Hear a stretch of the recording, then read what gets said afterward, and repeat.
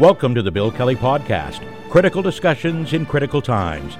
Here's your host, Bill Kelly. And this is the Bill Kelly Podcast, critical discussions in our critical times. I'm your host, Bill Kelly. The headline is a headline that's probably going to appear in cities right across the province of Ontario over the next little while. This one is in Hamilton, where Hamilton transit workers are planning to strike on Thursday. According to the union, they've taken a strike vote, and like 99.9% of the workers decided, we're going out. They want more money. Go figure. You know, after going through COVID and the restrictions that were going on, many unions are holding out for situations like this. I mean, the same thing's happening in the auto industry these days. But it's problematic as it is right now when it talks about transit. To my mind, actually, it's part of a bigger picture. And it comes down to, of course, what else in politics? Money or lack thereof.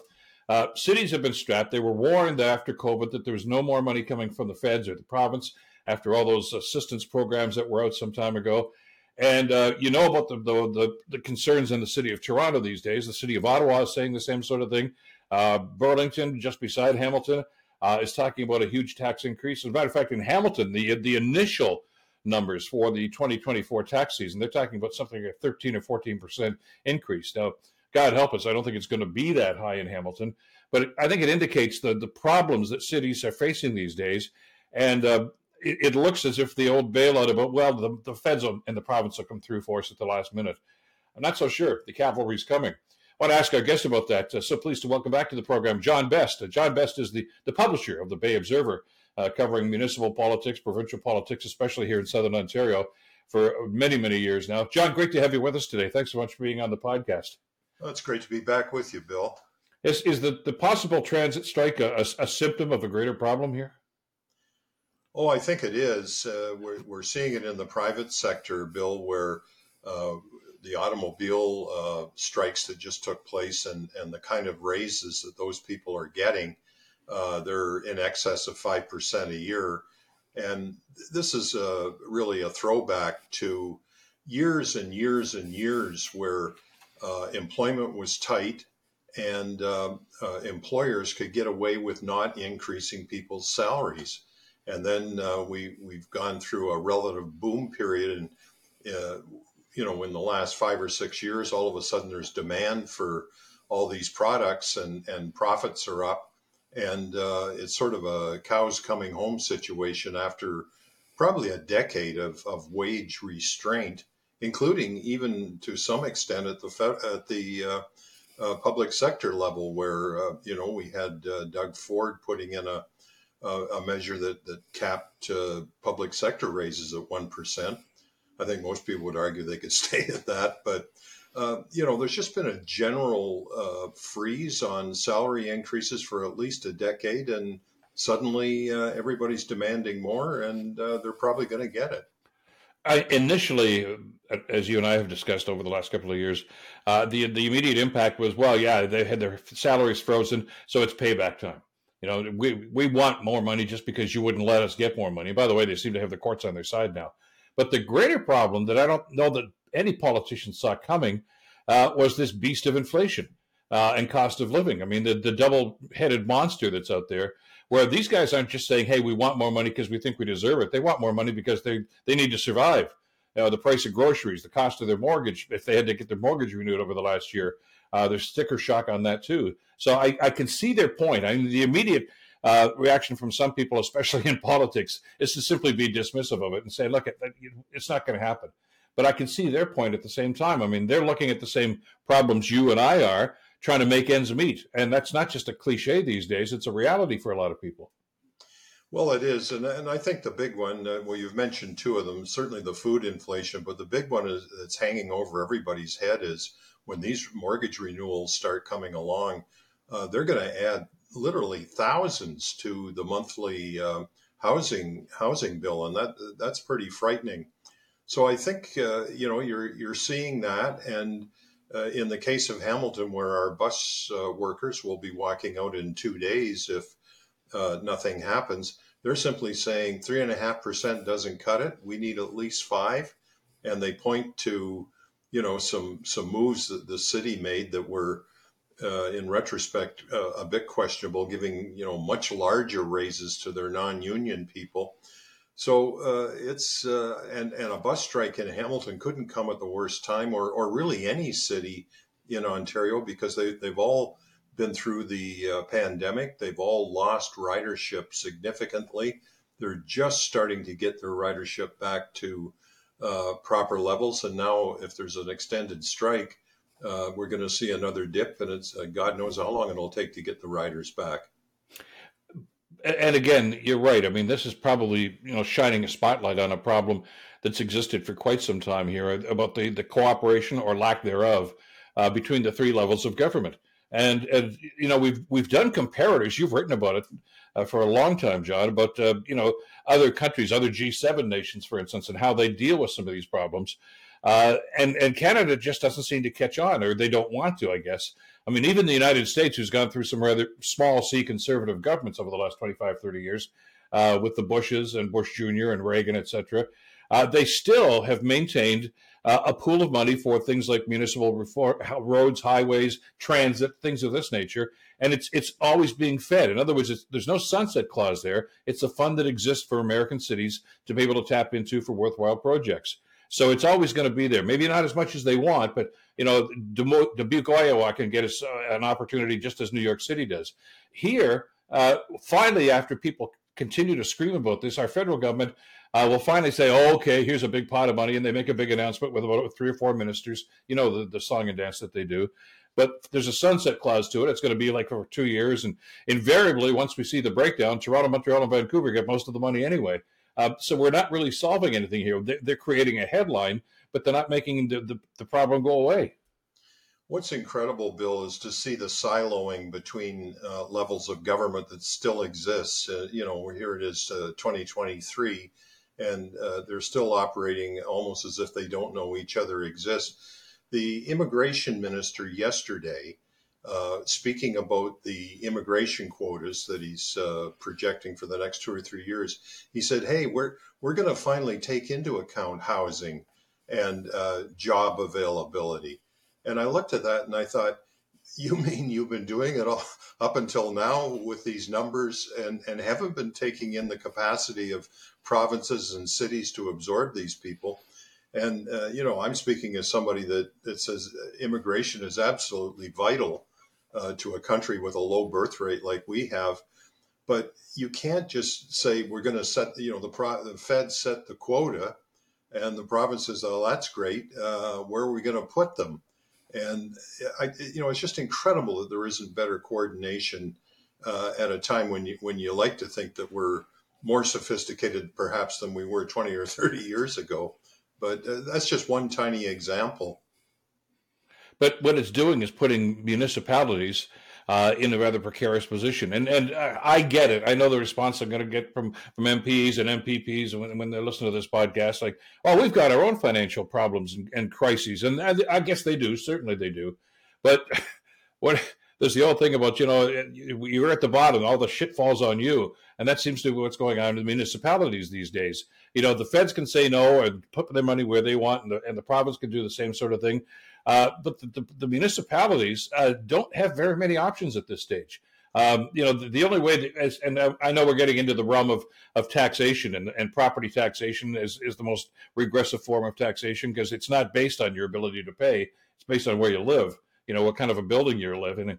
And that's problematic. But nobody's talked about changing that, so we're stuck with this system. We are. And, again, the lack of coordination, like we're at a time now where people are really struggling, Bill. There's in Hamilton, we're facing this 14% increase. Now, whether it will end up being that or not, it's likely not. But on the other hand, our mayor in Hamilton is saying that she's definitely going to be dipping into reserves as part of the solution. So that implies no cuts in spending, just we'll find the money another way, which is a short-term argument. But they're just at cross purposes. All three levels of government are totally at cross purposes. Now, the only unity I see between the three levels is that both the Ford government and the federal government seem to have come to the conclusion that the housing crisis is largely the fault of cities. So they've stripped away all the planning powers that cities have now and said, you are the problem. The reason we don't have these houses built, it's your planning departments, your NIMBYism. And there's a bit of truth to that, because a local politician, you served as a local councillor, and you know that it's very hard to resist those local pressures. If your community is up in arms against a high rise or something, it's tough. But having said that, I don't think the cities are completely responsible for the housing crisis. I suspect the biggest problem right now with housing is simply the fact that interest rates have damn near tripled since before the pandemic, and people that had condo projects on the go, they're kind of hanging back now, because they're either going back to the people who signed up for those condos and asking for more money, and it sounds like some of them are doing that. But then we've got other circumstances in Toronto where people are walking away from $300,000 deposits. So I think there's a terrible housing crisis coming once some of these mortgages come up for renewal. And I don't think having the feds and the province blaming it on slow-moving planning departments is going to cut it with the public. No, and I saw that firsthand when I was on council a number of years ago, of course, where one resident could hold up a whole project for over a year simply because they didn't like it. I don't want a high rise across the road from me. Yeah, but it's been planned there for the last 10 years. Yeah, but I don't want it. When did you move in there? 3 years ago. Well, you already knew that it was going to be there. Yeah, but I don't want it. And you could go to your local councillor who would vote against it and get his buddies on council to vote against it. It would go to the tribunal, and there'd be an appeal, yada, yada, yada. And sometimes you could placate that one individual by saying, how about we put a gate on your back fence? Oh, yeah, okay, I'm good with that. But how much time was wasted? How many hundreds of thousands of dollars were wasted? So I get it. Yes, there were some people that were holding up the process. And yes, there are some people on city council that would rather hold up a project for hundreds of thousands of dollars for the sake of getting a lawn sign on their property for the next election. And that's got to be a problem. But do you blow up the whole system because of that? No, you don't. And certainly, we are seeing a slow beginning of, some widespread housing development. Just driving through this city, the number of towers that's popping up. Thing I worry about with some of them is that they're in neighborhoods. Some of these towers are going up in neighborhoods that, quite frankly, you're asking people to spend $600,000-$700,000 on a condo, and these neighborhoods some of them are kind of seedy, to be honest. And I'm thinking, what's going to be the cost once these buildings are up? There's going to be a demand for streetscaping. People aren't going to want to be on in a neighborhood where they're spending this kind of money, and for a condo paying maybe $4,000 a year in taxes, and being in a neighborhood that's kind of gritty. So we're building fast, but the overall environment surrounding some of these buildings is going to have to be taken into account, and I think that's going to fall almost entirely on city councils. Yeah, once again, the burden is on them. I think everybody watching this podcast today, in whatever city or community they're in, can think of, I don't want to live on that street. It's at night, the crime rates or the perceived crime rate sometimes, which can be just as bad as the reality. So what's that mean? Better lighting, better streetscaping, that's going to cost money. Better policing. Want to get into that debate again? Defund the police. You don't hear that very much anymore, by the way, because people understand that there's a reality here. That's the way in which police actually are operating and deployed is one thing, but you need that kind of protection in cities. So, again, that's all done on the municipal level. You made an interesting point years ago when you were on the radio show with me about pressures for city councilors to say, okay, you've got to reduce that number. And maybe that whole discussion started back around 1995 with Mike Harris and the Common Sense Revolution, when he dumped all that crap on the municipalities, the cost of social services and things. He said, all you have to do is find 5% savings. It's small. Oh, and people said, yeah, well, sure, they should be able to do that. But that means staff, because 90% of a municipal budget is staff paying the people that fix the roads, paying police, paying fire. If you want to slash those budgets, that means you're letting people go, which has an impact on service levels, doesn't it? Well, it does, unless I've often said this about the governmental level, and I get the argument that governments probably can't run like businesses, but it seems that government, it's always increasing. There's never any attempt at cost cutting. Now, maybe it's a function of the demands the public make for services, but in Hamilton, it just spirals. This current council has not only hit, not counting the 14% that we're contemplating, has already hit the city with the biggest tax increase since 2000 probably, but massive staff increases in 1 year, they've added over 250 staff. So, there doesn't seem to be, I don't think at the municipal level, at least, there is any sort of intellectual capability of reducing costs. It just seems like they're going to be advertising right now for a new city manager for Hamilton. My guess is there isn't one of them that could tell council how to save money. Or would be listened to if they did. Yeah. And we've seen that circumstance in the past too. So you've got this conundrum right now, and it's exacerbated by the fact that if you do get a brave council, if I can use that adjective in that context, that says, okay, we're going to slash the public works budget. Okay, we're going to millions of dollars. We're going to try to keep those costs down so you can get lower taxes. I guarantee you, with God as my witness, the minute that happens, somebody's going to call the councilor and said, I thought you were going to do my street this year. No, well, you wanted the tax decrease. You called me 15 times about we're reducing your taxes. And now you want me to, bring that same, you can't have both. You can't have your cake and eat it too. If they want lower prices and lower taxes, and just about every ratepayer does, they got to understand that it's going to have an impact on their service level. Maybe the snowplow is not going to come around as fast as they wanted to. Maybe the garbage is only getting picked up every 2 weeks. I mean, those are options right now that don't seem to be palatable to anybody. But what else can they do? Well, we have another issue where the Ford government in Ontario has reduced the development fees on certain kinds of buildings in the cities. When they put that through, they said that the cities would, quote unquote, be made whole. It's a year or more later. And I sent a note over to the housing ministry 2 weeks ago and said, when are we going to learn more about the methodology that will make these cities whole? Because they're all budgeting right now as if they're going to lose tens of millions of dollars, which is, you have to budget as if it's not there. Yeah. So they're doing the prudent thing. But if they're going to be made whole, when are we going to find out? I mean, surely the provincial government realizes that every municipality in Ontario is planning their budgets now, and this would be a good time to know if there is money coming, and there should be because it was promised. Why, how are we going to get it?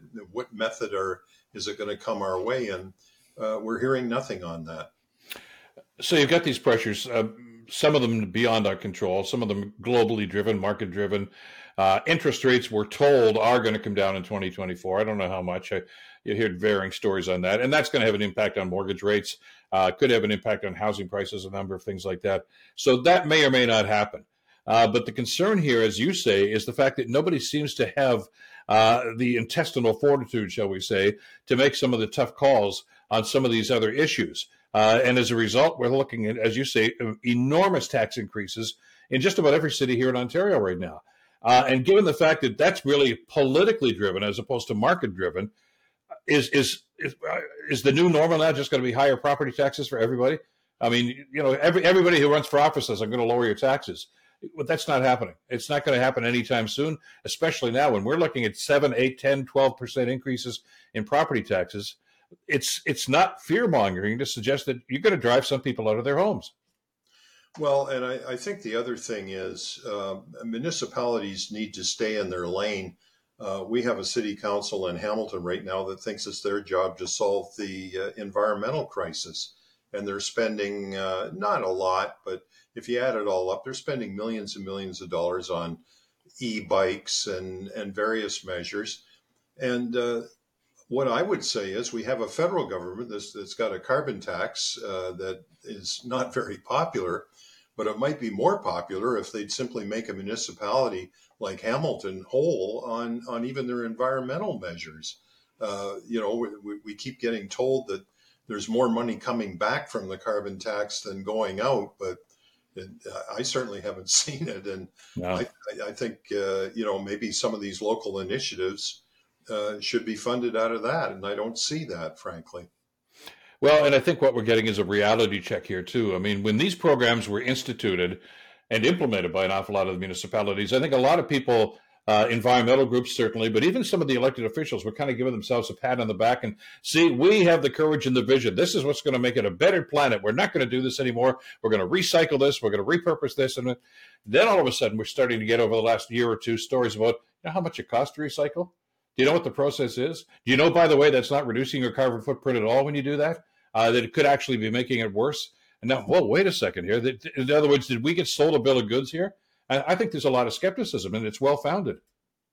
Well, and if you're talking about recycling, the other problem is that the market for some of these recycled goods has disappeared. So that's a problem. And in Hamilton, we have a situation where we have a landfill, but any attempt to find any other way of disposing, like like Europe, they still incinerate most of their garbage. Mm-hmm. We don't do it. And so we have no option except to a never-ending filling up of landfills. It's, and I think people have reduced their overall recyclable footprint. I think people have done a pretty good job of trying to make it work. But, imagine the market for paper. If you think about what's happened to the newspaper industry, the recycling market for paper, I wonder what's happened to that these days. I to a little part of me, I have this little pang of I guess, regret for an awful lot of the people that got elected to city council during the last municipal elections. And I mean province-wide, because there were a lot of problems. And they came up and said, we're going to make things different. We're going to get rid of those old people on council that have been there for 25, 30 years. We're going to bring new, fresh ideas, and we're going to make this a better city. And I got to think at this point, John, as they're, about halfway through this term, they're thinking, what the hell did I get into? I know nobody saw this coming. Nobody. And now it's up to them to fix it. And I don't know that they've got the tools or even the ideas to do it. No, and it's a period of major transition because we don't have the leadership at the staff level right now. That's all in flux. So it's kind of an uncertain time right now. And I can tell you there's all kinds of political unrest starting to bubble around the city in various parts of the city. So I think they're feeling their necks to a certain degree. Well, we look ahead to 2024. I know it's a little bit early to start making predictions, but I think there's an argument to be made that there's a potential powder keg here happening within the municipalities. We already know what's going on federally and provincially. We could be thrown into an election federally because of what's going on with the carbon tax and a couple of other issues. Who knows what's going to happen with the Ford administration and the RCMP investigation and some of the things that have gone on there. But municipally, that's where the rubber hits the road. And it's going to be a fascinating year, a very challenging year. And we'll be talking about it, of course, on the podcast. John, always a pleasure. Thank you so much for this today. Stay well. My pleasure, Bill. Al, that's it for this edition of the Bill Kelly Podcast. Thanks for listening. And thanks for subscribing, too. As always, we welcome your comments and suggestions. You can reach us on YouTube, Facebook, on Twitter, or X, as you call it, Instagram, or an email at thisisbillkelly@gmail.com. Till next time, this is Bill Kelly. Take care. Let's talk again soon. This podcast was brought to you by Rebecca Wizens and her team at Wizens Law. Rebecca Wizens is a 20-time winner of the Hamilton Reader's Choice Awards for their exceptional client care and legal practice, specializing in personal injury, car accidents, accidental falls, and wills and estates. Now, if you or a loved one have been seriously injured, or if you want to make sure that your family is taken care of for the future with a will and powers of attorney, call Rebecca Wizens, 905-522-1102 for a free consultation. When life happens, you can rely on Rebecca Wizens and Wizens Law. And trust me, Rebecca is my wife. I don't know what I'd do without her. That's Wizens Law, 905-522-1102 for a free consultation. Subscribe to my Substack for timely news updates and commentaries straight to your inbox. Let's keep the conversation going. I'd love to hear your thoughts on today's episode. Let me know what you think we should be talking about next by contacting me through my website at www.billkelly.co. Thanks for tuning in. This is Bill Kelly. Till next time, you take care.